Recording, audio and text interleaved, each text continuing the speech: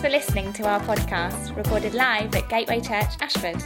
You can find out more about us on our website, gatewaychurchashford.co.uk. Welcome, Debbie. That's fantastic.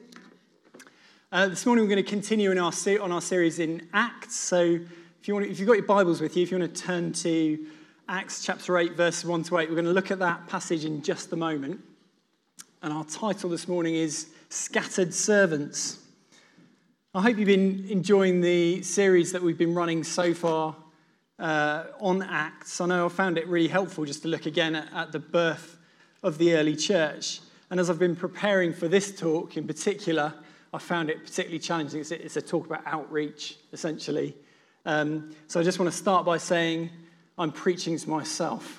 Everything I say this morning, I'm saying to me, and I hope it's helpful to you too, but I've got a lot to learn from this passage. So with that in mind, I think it would just be good to pray quickly before we begin. So Lord, I thank you for your word. Lord, I thank you that it's a lamp to our feet. It shows us where to go, Lord God. Lord, and I thank you this morning your Holy Spirit is with us. And Holy Spirit, just ask that you would open up these scriptures to us, Lord God. That you'd speak to our hearts and minds. Lord, that you would remind us of this wonderful hope that we have in Jesus, a message of grace for us to receive with grace and take to the world with grace. Build us up this morning, encourage us, inspire us as we look at your words. In your name, Jesus. Amen. As a backdrop to this passage, because quite a lot's happened actually between Acts chapter 4 and Acts chapter 8, which is where we're going to start. So as a quick backdrop, we're picking up this passage just after the story of the stoning of Stephen. Stephen and Philip were two men who were chosen really to help the apostles, and they were chosen to help them distribute provisions to the widows. Prior to this, the apostles had been doing that job, and the idea of this, choosing these 7 men, was effectively that they would be able to allow the apostles to devote themselves to the ministry of the word and to prayer. So these were men of good standing. They were believers. They were ordinary people who made themselves available to serve the church and to be used by the Holy Spirit. And Stephen's stoning is a turning point in the book of Acts. Richard spoke last week about the fact that as the kingdom advances, we face opposition. And we saw that in relation to Peter and John. And this morning we see it in relation to Stephen. And Acts 6 says that Stephen was a man full of grace and power, doing wonders and signs amongst the people. And as a result, he was preaching the gospel. As a result of this, Stephen is seized. He's brought before the religious leaders and rulers and accused of speaking against the temple and the law. And full of boldness, in one of the longest passages, actually, in the Bible, he speaks to them and essentially gives what has later been interpreted really as a theological explanation and justification for the spread of the message of the gospel to the Gentiles. And he doesn't pull any punches in this passage. Have a look at it. It's in Acts 7. He doesn't pull any punches. He finishes off by telling them that they'd betrayed and murdered the very Messiah that they'd been waiting for. And it enrages the rulers, the religious leaders. And it says they gnashed their teeth and they dragged him outside the city where he was stoned to death. That's the somewhat dramatic backdrop to our passage this morning. So let's have a look at it. Acts chapter 8, 1 to 8. And Saul approved of his execution. And there arose on that day a great persecution against the church in Jerusalem. And they were scattered throughout the regions of Judea and Samaria, except the apostles. Devout men buried Stephen and made great lamentation over him. But Saul was ravaging the church, and entering house after house, he dragged off men and women and committed them to prison. Now those who were scattered went about preaching the word. Philip went down to the city of Samaria and proclaimed to them the Christ. And the crowds with one accord paid attention to what was being said by Philip, when they heard him and saw the signs that he did. For unclean spirits, crying out with a loud voice, came out of many who had them, and many who were paralyzed or lame were healed. So there was much joy in that city. So this passage really marks the start of quite severe persecution against the church. Prior to this, some of the disciples had been dragged off into prison. Some of those apostles had found themselves in prison for a night or two. But this is now quite intense. Verse 3 says, Saul ravaged the church, entering house after house and dragging men and women off into prison. And we shouldn't be surprised by this. Wherever the gospel is advancing, there's going to be persecution. John 15:20, Jesus says, remember the word that I said to you, a servant is not greater than his master. If they persecuted me, they will persecute you also. My first point really is that God can use that persecution and opposition to advance his kingdom. And time and time again, this has been true. The church up until this point had been based very much in Jerusalem, but as a result of this persecution, they were scattered. And it's interesting to see where they scattered throughout Judea and Samaria. If you flick back in your Bible to Acts 1:8, we find this.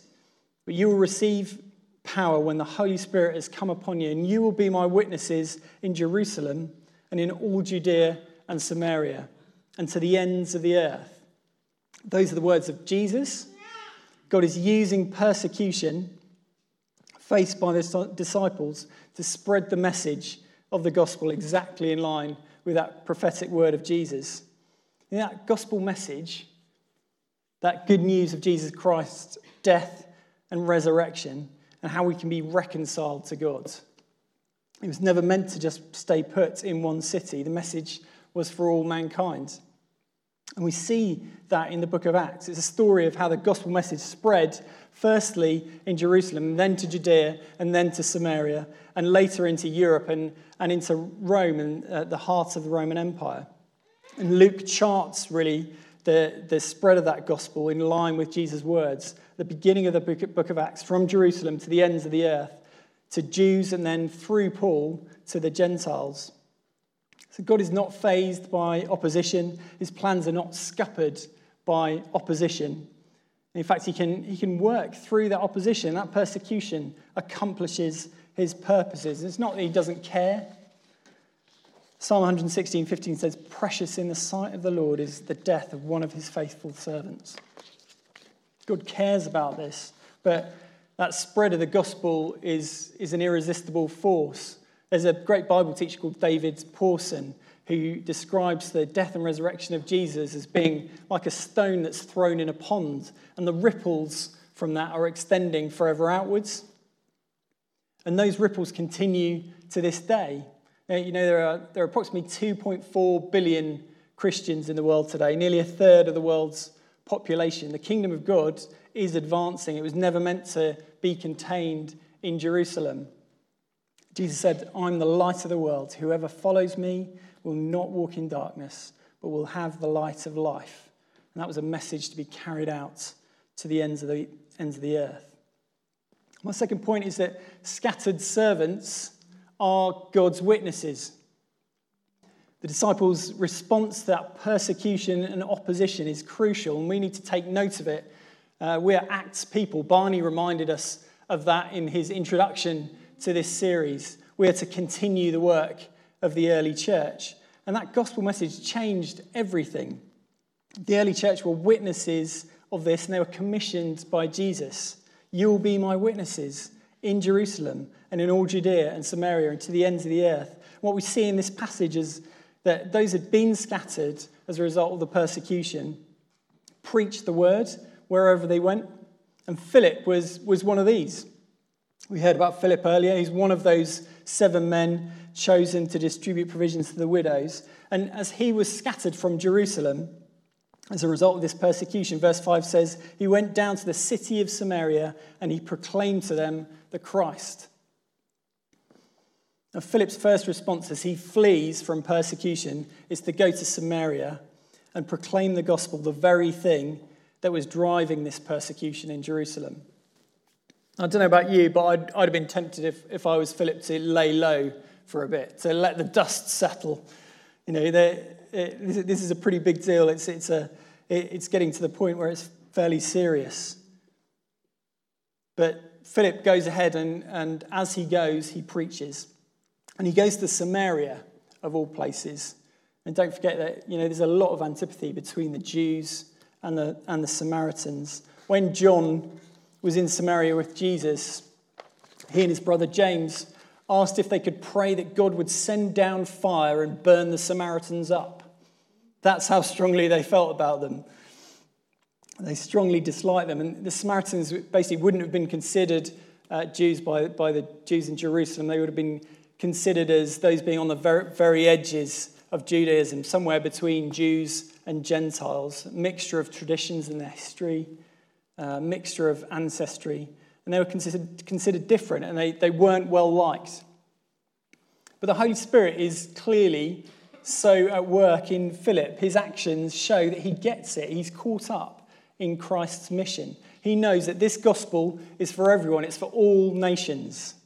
And we see that in Jesus' commission for us to go to the ends of the earth. And we see it on the day of Pentecost, when the apostles receive the Spirit and speak in tongues. And it says that men from every nation under heaven hear them in their own tongue.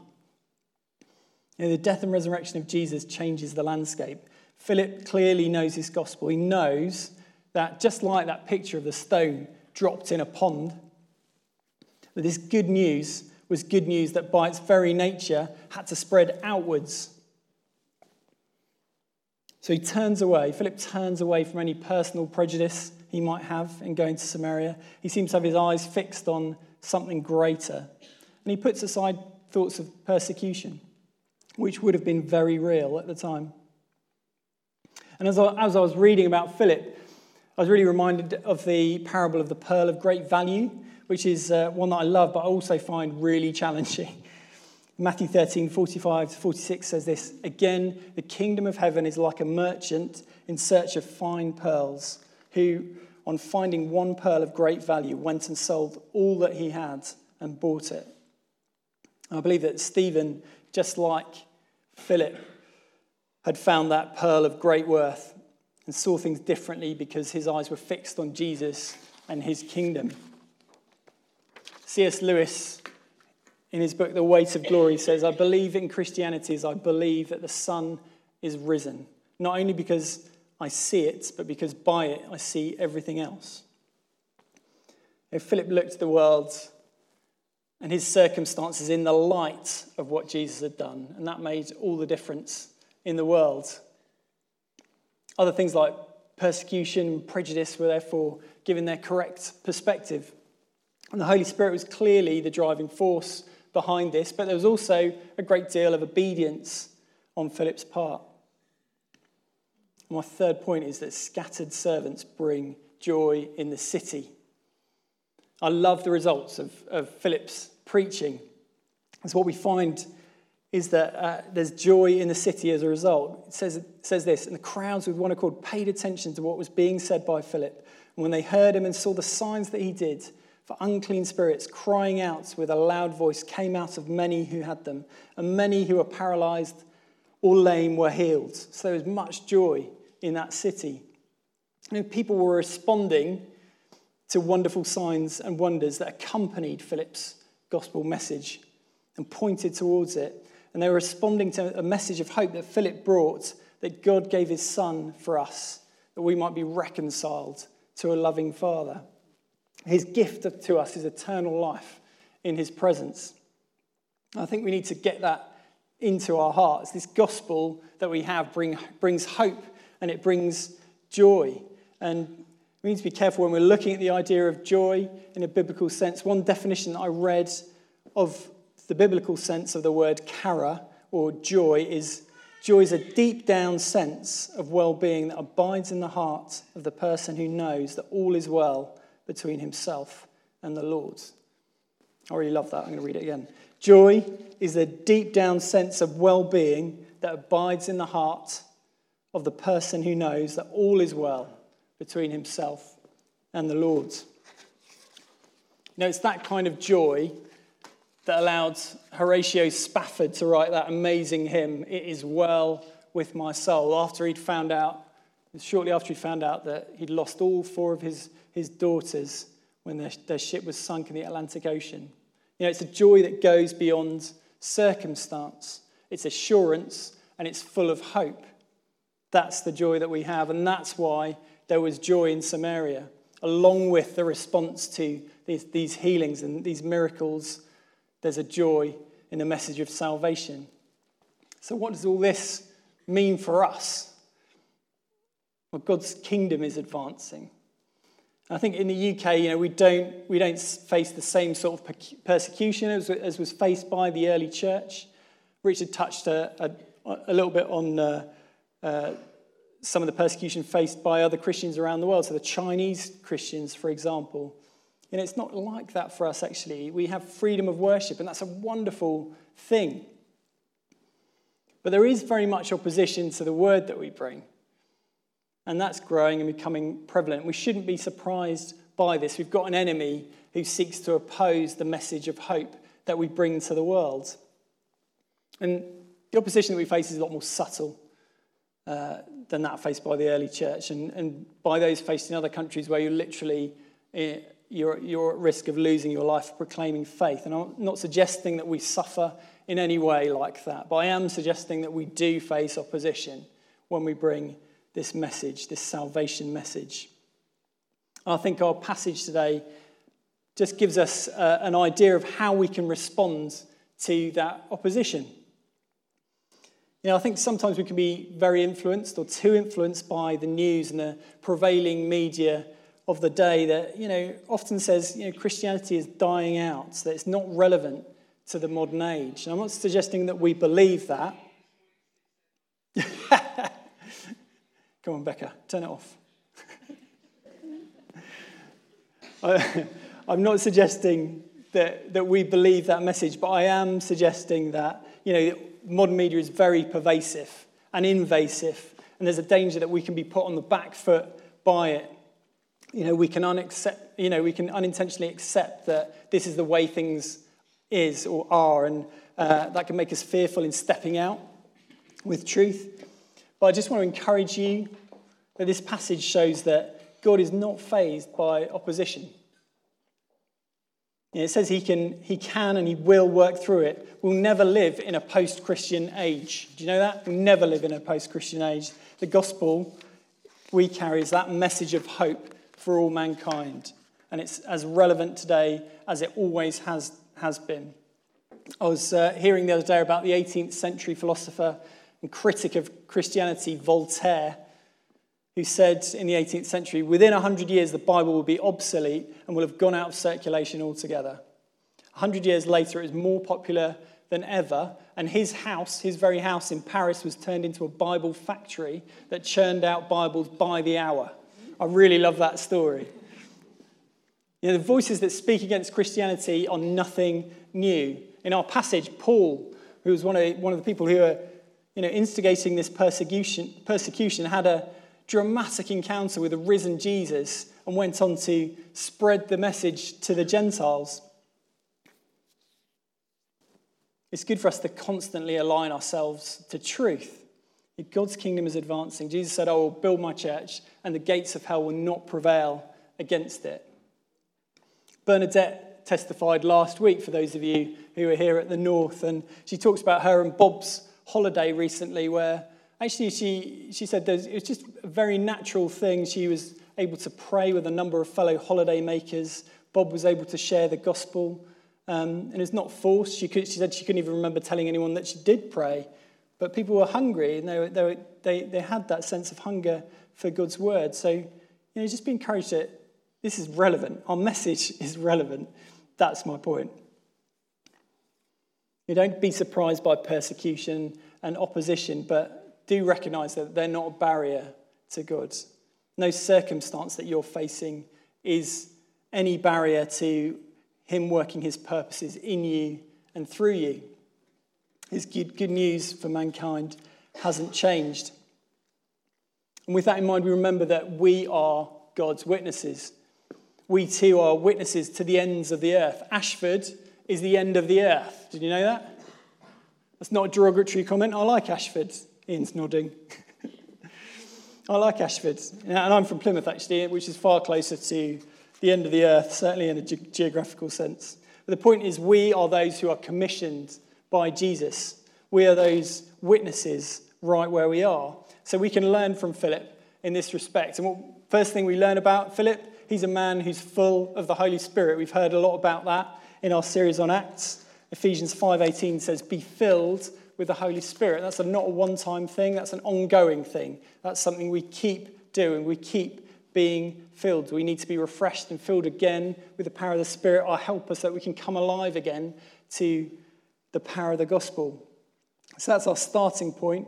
And we need to be intentional too about our approach to our relationship with God. Philip knew his gospel.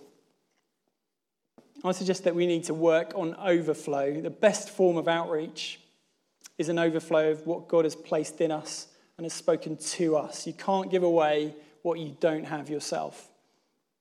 I think that's really crucial. So I would just encourage you to preach the gospel to yourself every day. Align yourself to that truth. It's the foundation of our belief.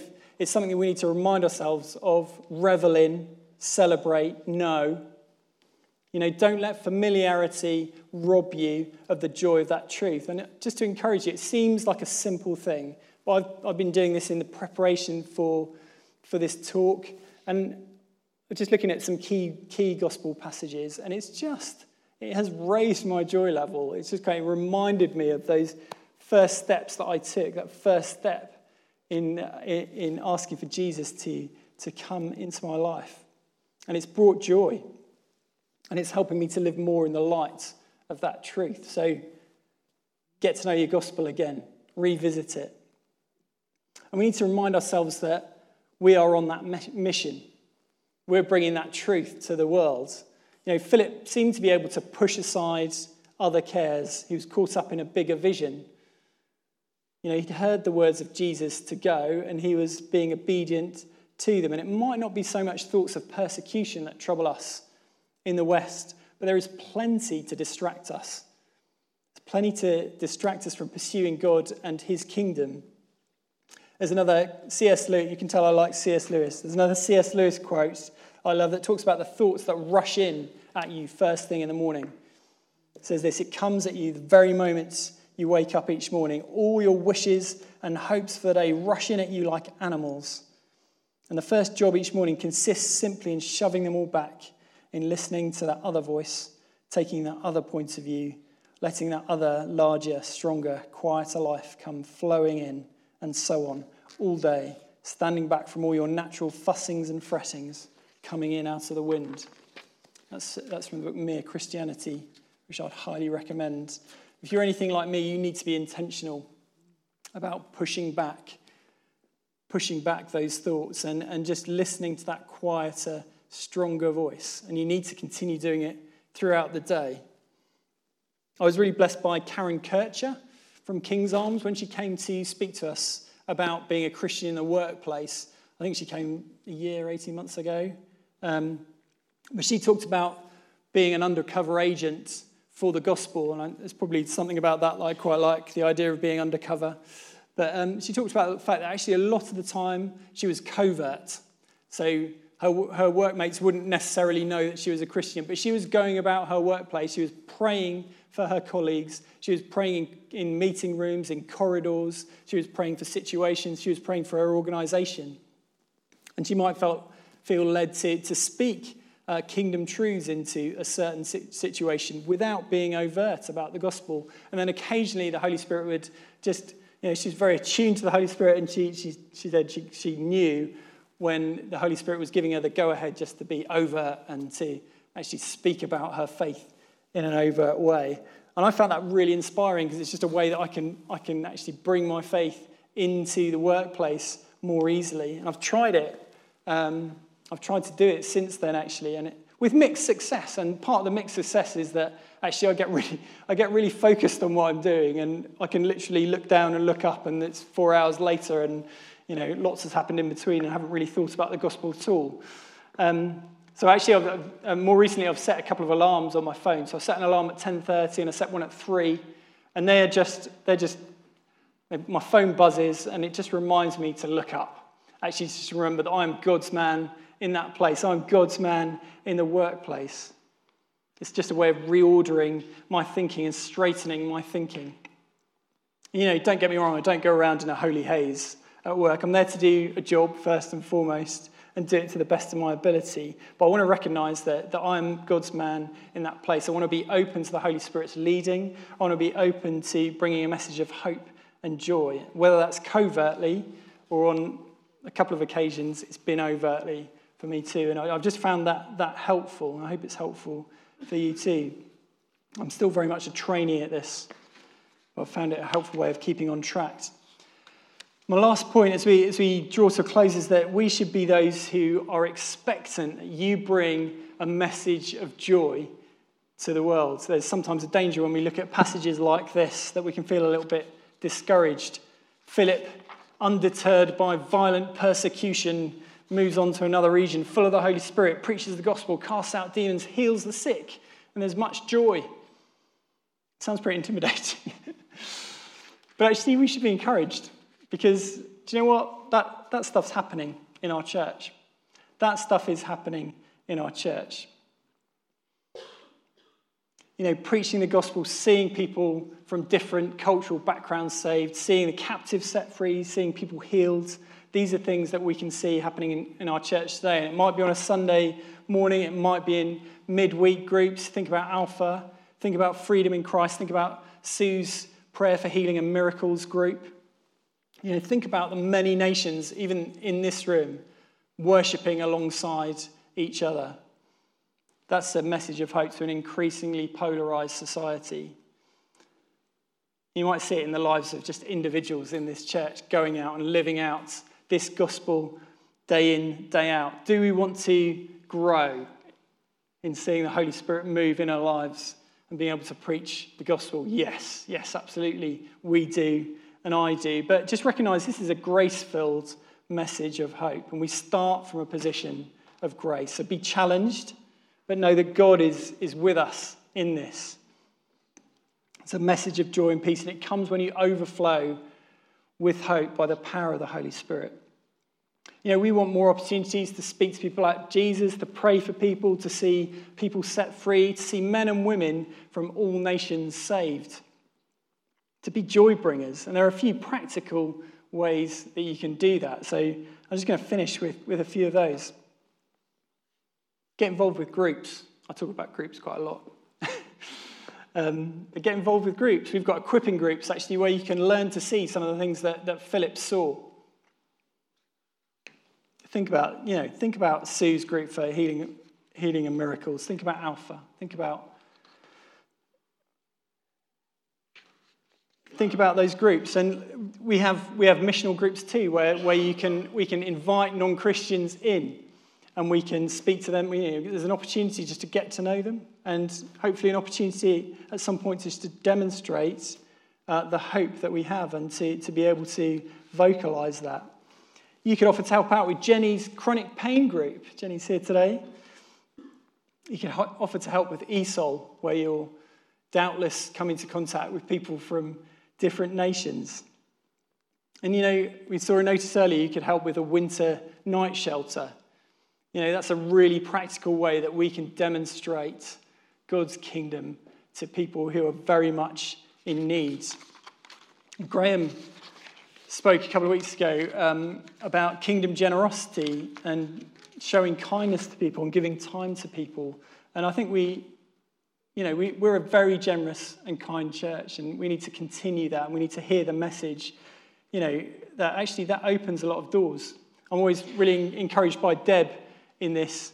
We've got a neighbour who lives just down the road who comes from a very challenging background, and Deb's just there for her. There aren't many other people who are there for her. Deb is there for her, and she gives time to her, and sometimes that means letting her offload all her troubles.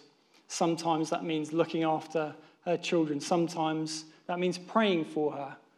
Sometimes it means helping financially. But Deb is there for her, and she'd be really embarrassed by me saying this, but actually she brings hope to our neighbour. She raises her joy level. I know there are countless stories of people in this church who do that. And, my message to you would be, keep doing it. Keep seeing the bigger picture. Keep seeing that mission that we're on. And as you go about the busyness of your life, but just remember to be expectant.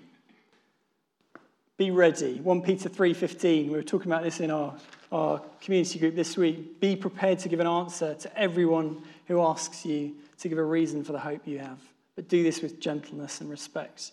This truth that we have brings joy. And there are many people in this church who are natural evangelists. They're really good at it. Not like me, much better than me. I'm sure they wouldn't mind if you went and asked them how they go about doing it. How they prepare, how they prepare their minds for that. Ask Pete and Fran, ask Graham and Sue, ask Bob and Bernadette about their experience on holiday. We scatter during the week and we meet together and then we go out to the world. And we rightly put a lot of emphasis on meeting together as a church. The Bible says, do not give up the practice of meeting together. But we miss something if we don't recognize that there's a massive power in us going out the door at the end of the meeting. I think we need to get that into our hearts. We are, in that sense, scattered servants. So as we close and we prepare to go out once again, I just want to encourage you, find some time this week to remind yourself of that good news. That simple truth that has such profound consequences for our lives. Ask the Holy Spirit to fill you again, to align you to his kingdom purposes. Know that he is on the move, that opposition won't hinder him. And ask that he'd fill you to overflowing with hope and joy that comes from the gospel. That it would overflow to those in our church and to those outside our church, so that they might be brought in to meet this wonderful Jesus, our Saviour. I'll hand back to you, Deb.